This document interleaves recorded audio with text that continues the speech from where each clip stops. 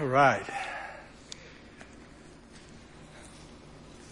I was sitting back there thinking how beautiful the words of these songs are.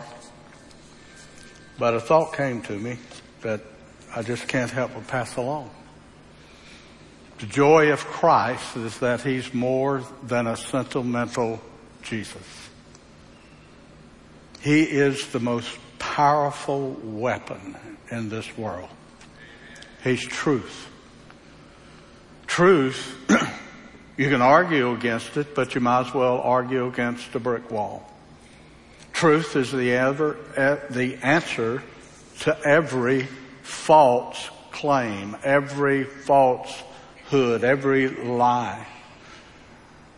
In my ministry, I've had people come to me and say, Pastor, I want to know how in the world do I witness to cults and people that have these beliefs?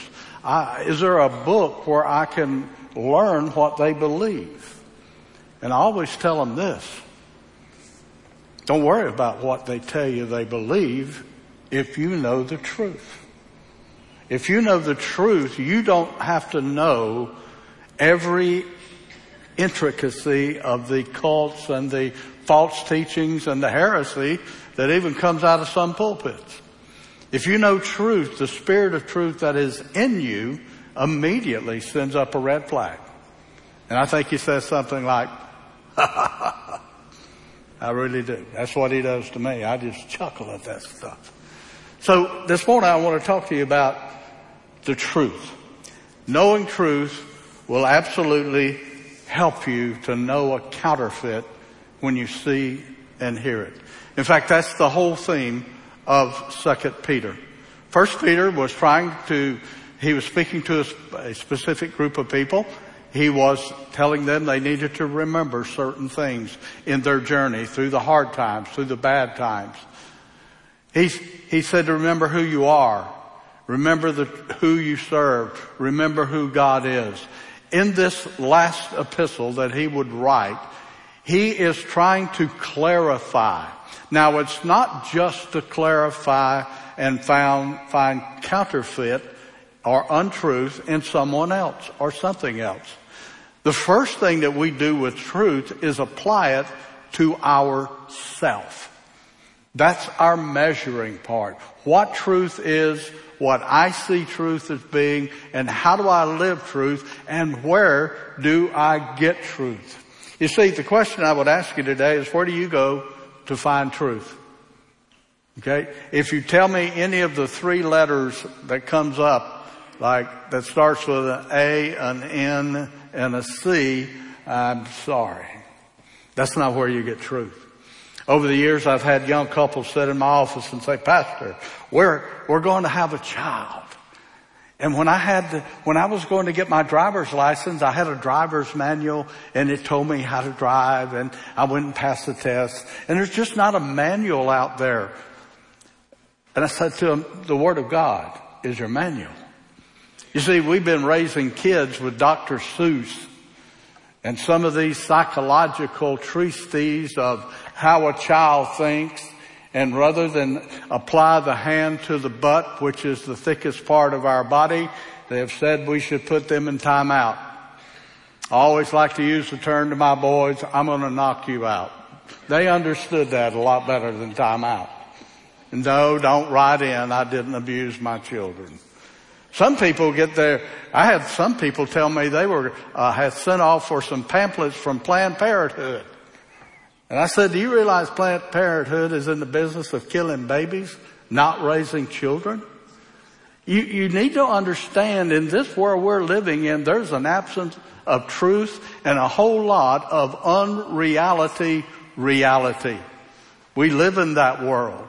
And what we need to survive that world, what we need to be bold in that world, and what we need to be the witness in that world is truth, and stand on it.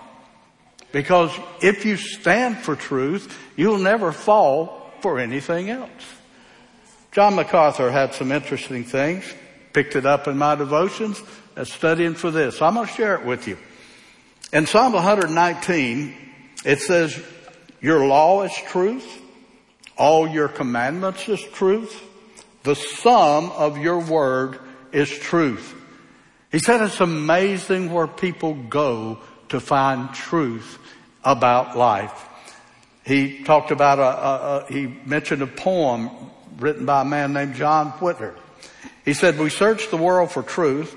We call the good, the pure, and the beautiful from graven stone and written scroll, from all old flower fields of the soul, and weary seekers at best, we come back laden from the quest to find that all the sages said is in the book our mothers read, which is the Word of God. God never intended truth to be mysterious. When I hear people talk about the mysteries of the Bible have been uncovered in the Word of God. In fact, His Word is simply a repository of truth containing everything that we need to live life, live it to the full, and live it victoriously no matter what we go through. It's amazing when people say to me, you don't know what I'm going through, and I say, it's amazing that you don't understand the sentence structure you just gave me. You didn't say you don't understand where I've been defeated. You don't understand where I have fallen down. Your words were, you don't understand what I'm going through. And the key word in life for a child of God is we encounter many, many things in life, but we go through them all because of Jesus Christ. 1 John 5:20 says, we know that the Son of God has come and has given us understanding in order that we may know Him who is true, and we are in Him who is true, His Son, Jesus Christ. This is the true God and eternal life. The psalmist said, the works of His hands are truth and justice. All His precepts are sure. They are upheld forever and ever. They are performed in truth and righteousness. As Christians who walk in truth, that's how Jesus described us. He said, we know that the Son of God has come and has given us understanding that we may know Him who is true, and we are in Him who is true, Jesus Christ. This is the true God and eternal life. I'm very serious as I think back over my ministry. The times in my life that I have struggled worse is when I have been further away from the Word of God. I've had people tell me, well, I've read my Bible so much and it's marked up so much that I just kind of float through it. Here's my answer. Buy another Bible. I have now Bibles for 3 more great-grandchildren that I don't have yet. The reason is I too clutter up my Bible. So when it's cluttered, I just go buy a new Bible. Sometimes a different translation. My new Bible is an NIV. And it's really enhancing my study. So stay in the Word. And I guess that's going to be the whole key to my message. If you like to outline and write in your Bible, and I sure hope you do, if you don't have it with you, I hope you will bring your Bibles. You need to test. You need to see for yourself what goes up here and comes out here is the Word of God. But you can put by chapter 1, wheat, W-H-E-A-T, chapter 2, tares, and chapter 3, the harvest. That's the outline of the 3 chapters in the book of 2 Peter.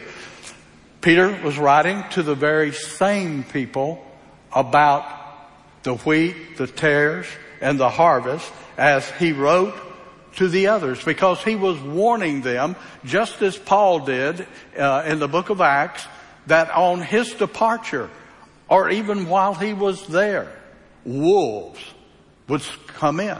Now, it's interesting the way it's said. Wolves from within, that means within the body of Christ, and wolves from without the body of Christ. And the problem is, we're pretty good at sniffing out the wolves that are outside the body of Christ that comes against us. The greatest unifying factor in the body of Christ is hard, hot opposition from the outside towards the body of Christ, and you will never see a group of people come together and arm themselves for battle, and that's great. But the problem is there are wolves on the inside who speak heresies, who speak mistruths. Not only that, you don't have to speak mistruths to be a wolf. If you use your tongue for negative reasons, you are stirring up discord. You are causing a spirit of negativity to dwell where the spirit of hope should reign, and that's in the body of Christ. So Peter was writing that. Don't let them come in from the inside or from the outside. Unlike other biblical writers, Peter knew this was his last letter. Have you ever thought about that? He was writing right about the time, not long after Nero would get a hold of him. And he'd be crucified upside down. Peter knew that. How did he know that? In 2 Peter chapter 1, verse 12 through 15, here's what he wrote in this letter. So I always remind you of these things, even though you know them and are firmly established in the truth that you now have. So if they now have that truth and are firmly established, why would he write? Glad you asked. I think it's right to refresh your memory as long as I live in the tent of this body. Because I know that I will soon put it aside. That's a reference to his death. And why would he put a reference to his death? As our Lord Jesus Christ has made clear to me. If you remember the last chapter of the book of John, when Jesus found them by the seashore once again, and he fixed breakfast for him, and he was talking about him. Peter gave that great statement when Jesus told him what was going to happen. He said, Peter, right now you go do what you want to do when you want to do it, but there's coming a day someone is going to carry you to your death where you don't want to go. And of course, Peter's response was immediately, what about John? And you know, we've been what about John's for centuries after that. Peter knew he was going to go. And he said, I will seek every effort to see that after my departure, you will always be reminded of these things. Peter's heart was in the people. Peter's heart was not only for the lost. He was a pioneer in church planting and reaching people with the gospel of Christ all over the place. But the pastor's heart is for his people. Why do you think on any given time you come and hear myself or Joe or Cord that we're saying things to you that may stretch you? We're saying things like, we want you to give. We want you to give sacrificially. We want you to live, as the Bible says, hilariously. We want you to give. Why? Because that measures for you your trust in God. Because, you know, we don't own anything. Nothing is ours. It's all supplied into our hands for use in this kingdom. Why do we ask you to pray? Why do we ask you to urgently go to God for needs? Because that is your measurement, your prayer life of your trust in Christ. Why do we ask you to go to these places like Oklahoma? Sometimes we ask you to go to Egypt and other places. Why? That is your measurement of your trust in God. The same way we ask you to serve. Right now in our parking lot, we're not only our staff, but we've got volunteers out there serving other people who need help. Why? Because your service depends on your trust in God. Because God is the equipper, God is the provider, God is the strength. He is the one that makes a way through fear and discouragement. We want you to grow in grace and knowledge of our Lord Jesus Christ. And if you don't know Jesus Christ, today I want you to know Christ. If you're online listening, all you have to do is hit that I have decided button. Give us your information. Someone will be with you very quickly. If you have questions this morning, that's why we print that Connect card. We want to know, is something stirring you? Do you need a question answered? Do you need prayer? As long as I live, as long as any God-fearing, Bible-preaching preacher lives, they will never be settled with the establishment, the here and now. We are always called on to stretch, because you know what happens? That faith grows, that trust goes, and we can stand with Paul and say, I am persuaded that nothing can harm me because of Jesus Christ. That is an affirmation. That is a hope that you need to have as you face life and as you pray for your children and grandchildren and great-grandchildren and people who are lost. That confidence that comes from a knowledge, not from your feelings, but from truth. All right, let's get into this chapter. I'll tell you what I'm going to do. I'm going to define some words or phrases you're going to hear, okay? First one is divine power. Divine power is the inexhaustible. Unlike you and I, who are exhaustible, the power of God is inexhaustible. It's a resource that gives God's people everything. I like that word. Everything they need for an obedient, godly life. See, that's the key. His power energizes us to fulfill what He has called us to be. Have you ever had somebody demand that you do something or command that you do something and they don't tell you how to do it or give you the tools to do it? That's futility. It's frustration. God has called us to bear the image of the Son, and His divine power, which you can't run out of, will give us everything we need in order to be obedient. Second, you're going to hear the word knowledge about 4 times. That's the acquisition of facts. You're acquainted with facts, truths, principles from study and from investigation. That is knowledge. Not only that, Proverbs 1:7 says this: the fear of the Lord is the beginning of knowledge. How do I get knowledge, Pastor? The fear of the Lord. Godly, righteous, holy fear of who He is. That's the beginning of knowledge. Fools despise wisdom, and they despise instructions. You're going to see the word nearsighted, and it's got more to do than with your glasses. Nearsighted is seeing a short distance only to forget or to take for granted what God has done for you.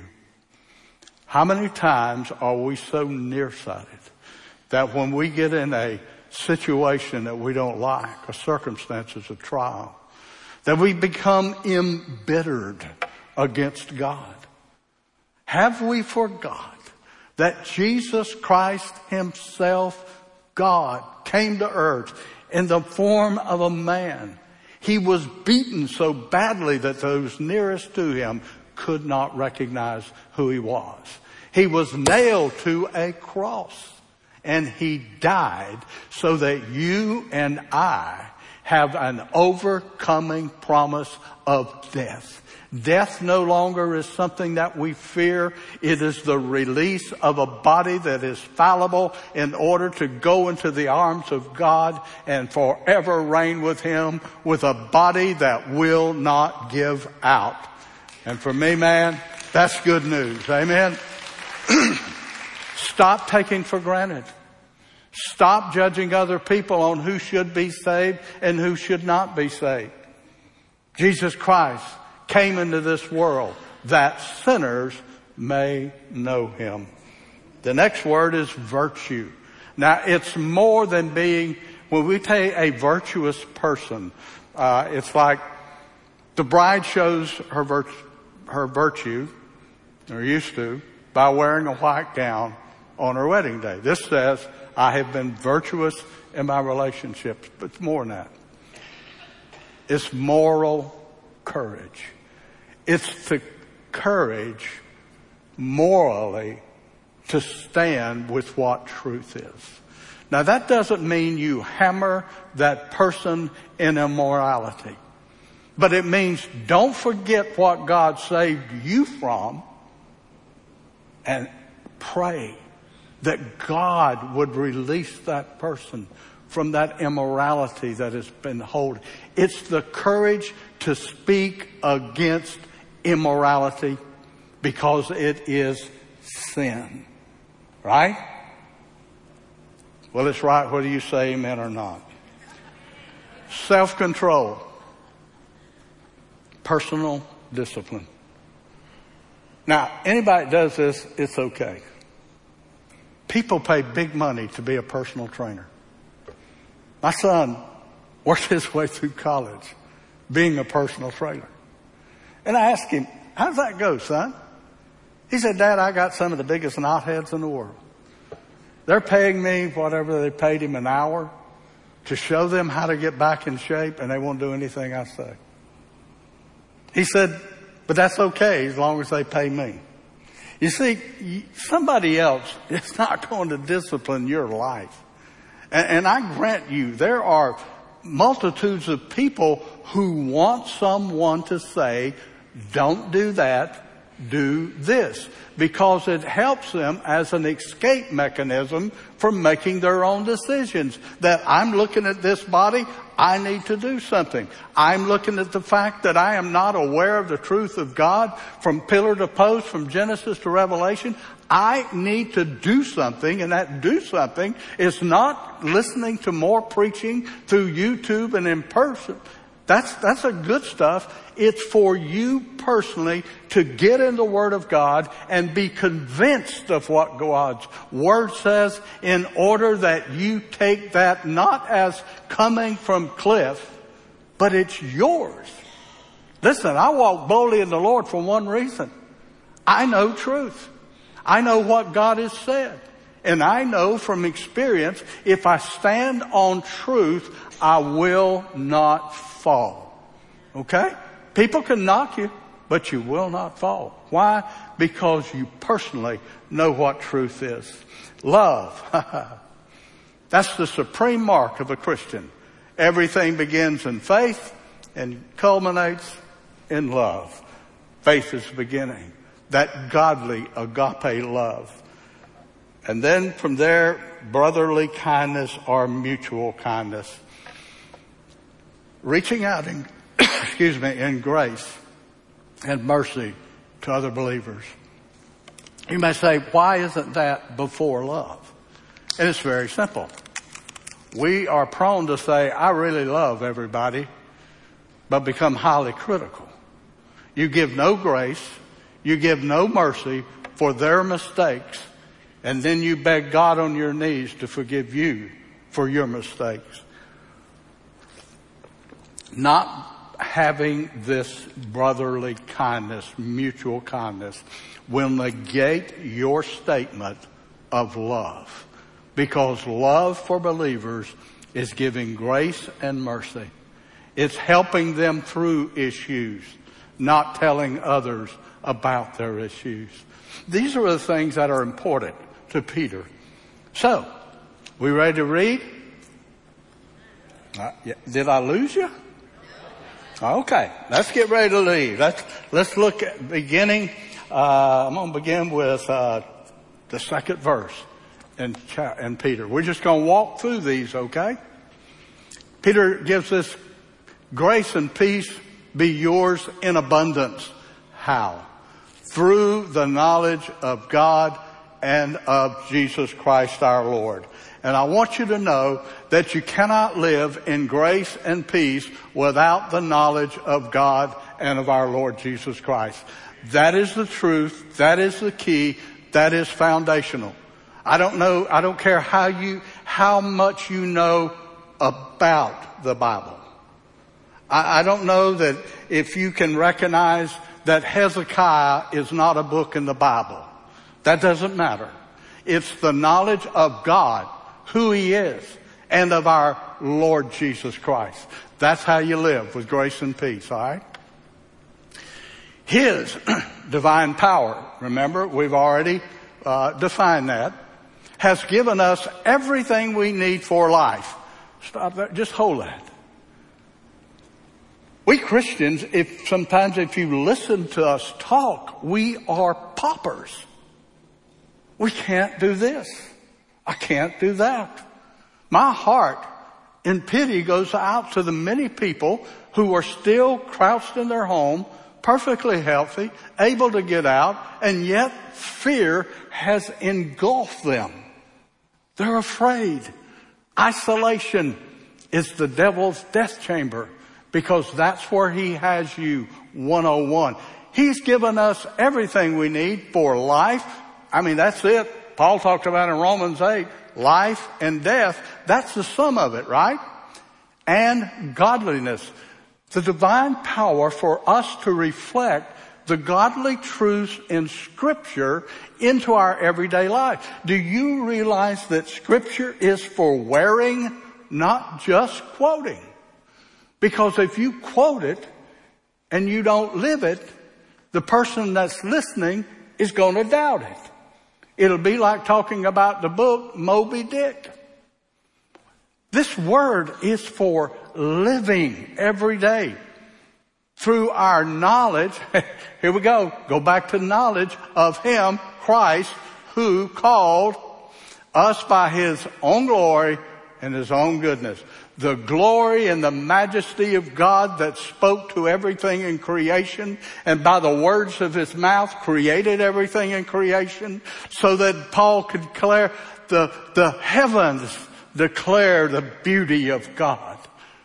That person called us. That person equipped us.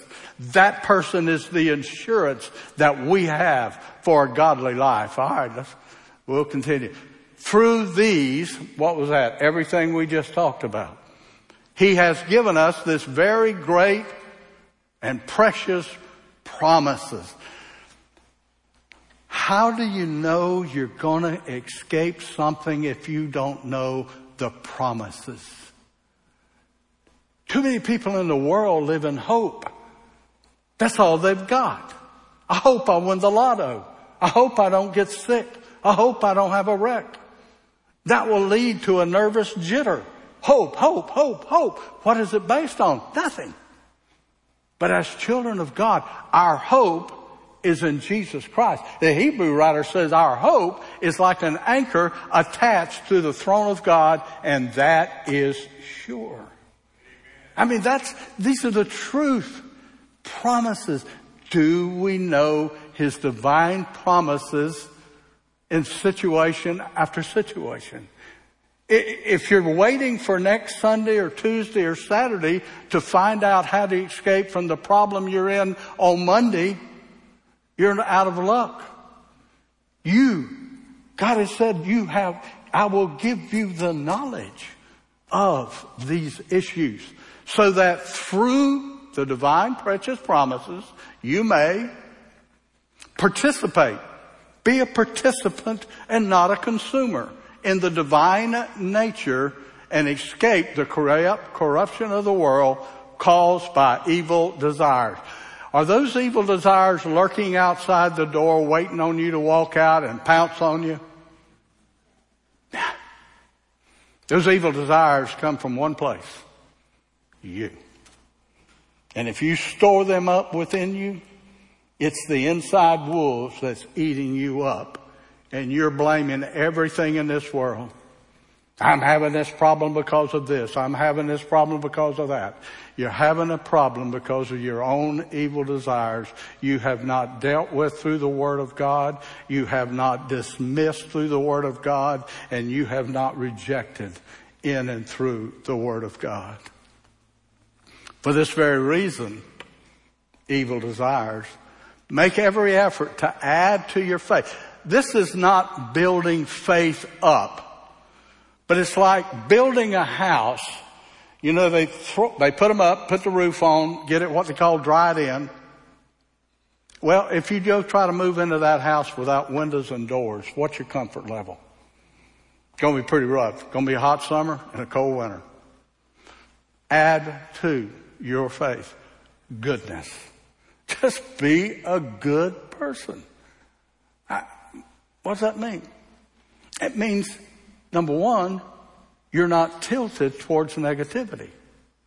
You're not tilted to the things that aren't good. You're looking for the good. You're not wearing rose-colored glasses. Bible instructs us, whatsoever is good, think on these things. And to goodness, you got to add some knowledge to know what is good and what is not. Let's go. And to the knowledge, self-control. Listen, knowing this stuff and not being able to discipline your stuff, to live this stuff and let it become your stuff, that's self-control. Self-control will bring you around to perseverance. Listen, perseverance is one of the great assets that you can attain to. Because you can then quote that last part of chapter 8 of the book of Romans. Paul looks at everything from angels and principalities to the demons and devils below, everything in life, and he comes to this conclusion. Nothing can separate me from the love of God. That's perseverance. You meet it. You deal with it in the name of Jesus through the Word of God, and you continue on. Add to perseverance, godliness. Do it in a godly way. How do you know the godly way? The truth is in the Word of God. And to godliness, brotherly kindness. There we are. Just be nice to people and give them the grace and mercy you expect from God. That does not mean that you agree with truth. But in grace and mercy, you pray with that person and you help that person find the truth of the Scriptures themselves. The brotherly kindness, the agape love, which God looked down from above, saw we were sinners, dead in our trespasses and sin, and sent His Son Jesus to recognize us. For if you possess these qualities in increasing measure. I had a Christian tell me one time, I accepted Christ 32 years ago. So what's the big deal? Why are you always talking about this stuff? Listen, I ate a meal yesterday, but I guarantee you, I'm going to eat a meal today. I mean, you can look at me and tell I am missing many meals. Christian life is not a one shot. God doesn't give you this magic potion, you drink it and poof. No, life, just as it's every day we learn and take on more truth for that day. Because strength and knowledge and truth you have for today, without that refueling tomorrow, will sink your life. Go ahead. They will keep you from being ineffective and unproductive. That's the key. People want to be productive. They want to be effective in life. In your, here we go again, knowledge of our Lord Jesus Christ. Let's go through these, Gene. But if anyone does not have them, there we go, nearsighted, you've forgotten what God has done for you, and you're blind. And has forgotten that He has been cleansed from his past sin. The past is good to learn from.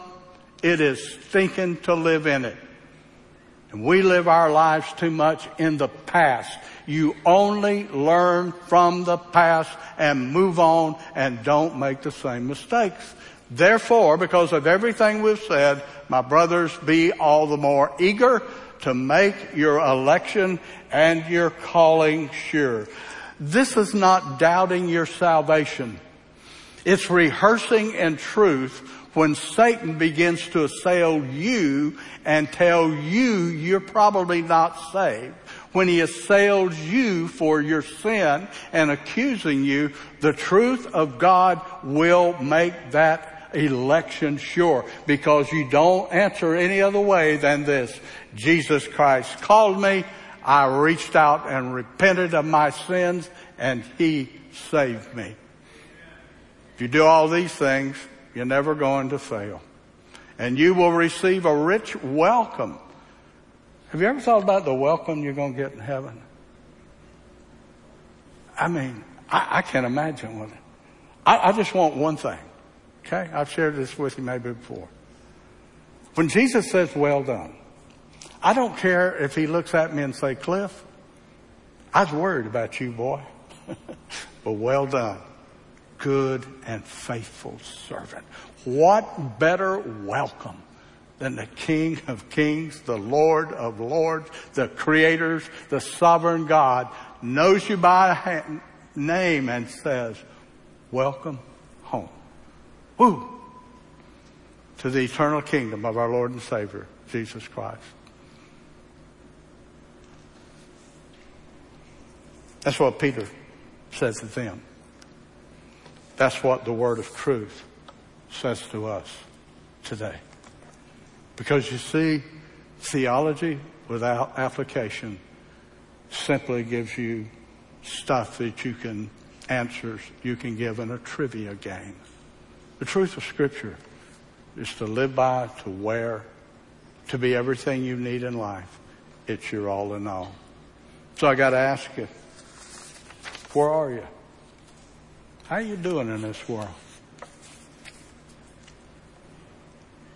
Do you have a knowledge from truth that you will enter into heaven with Jesus Christ?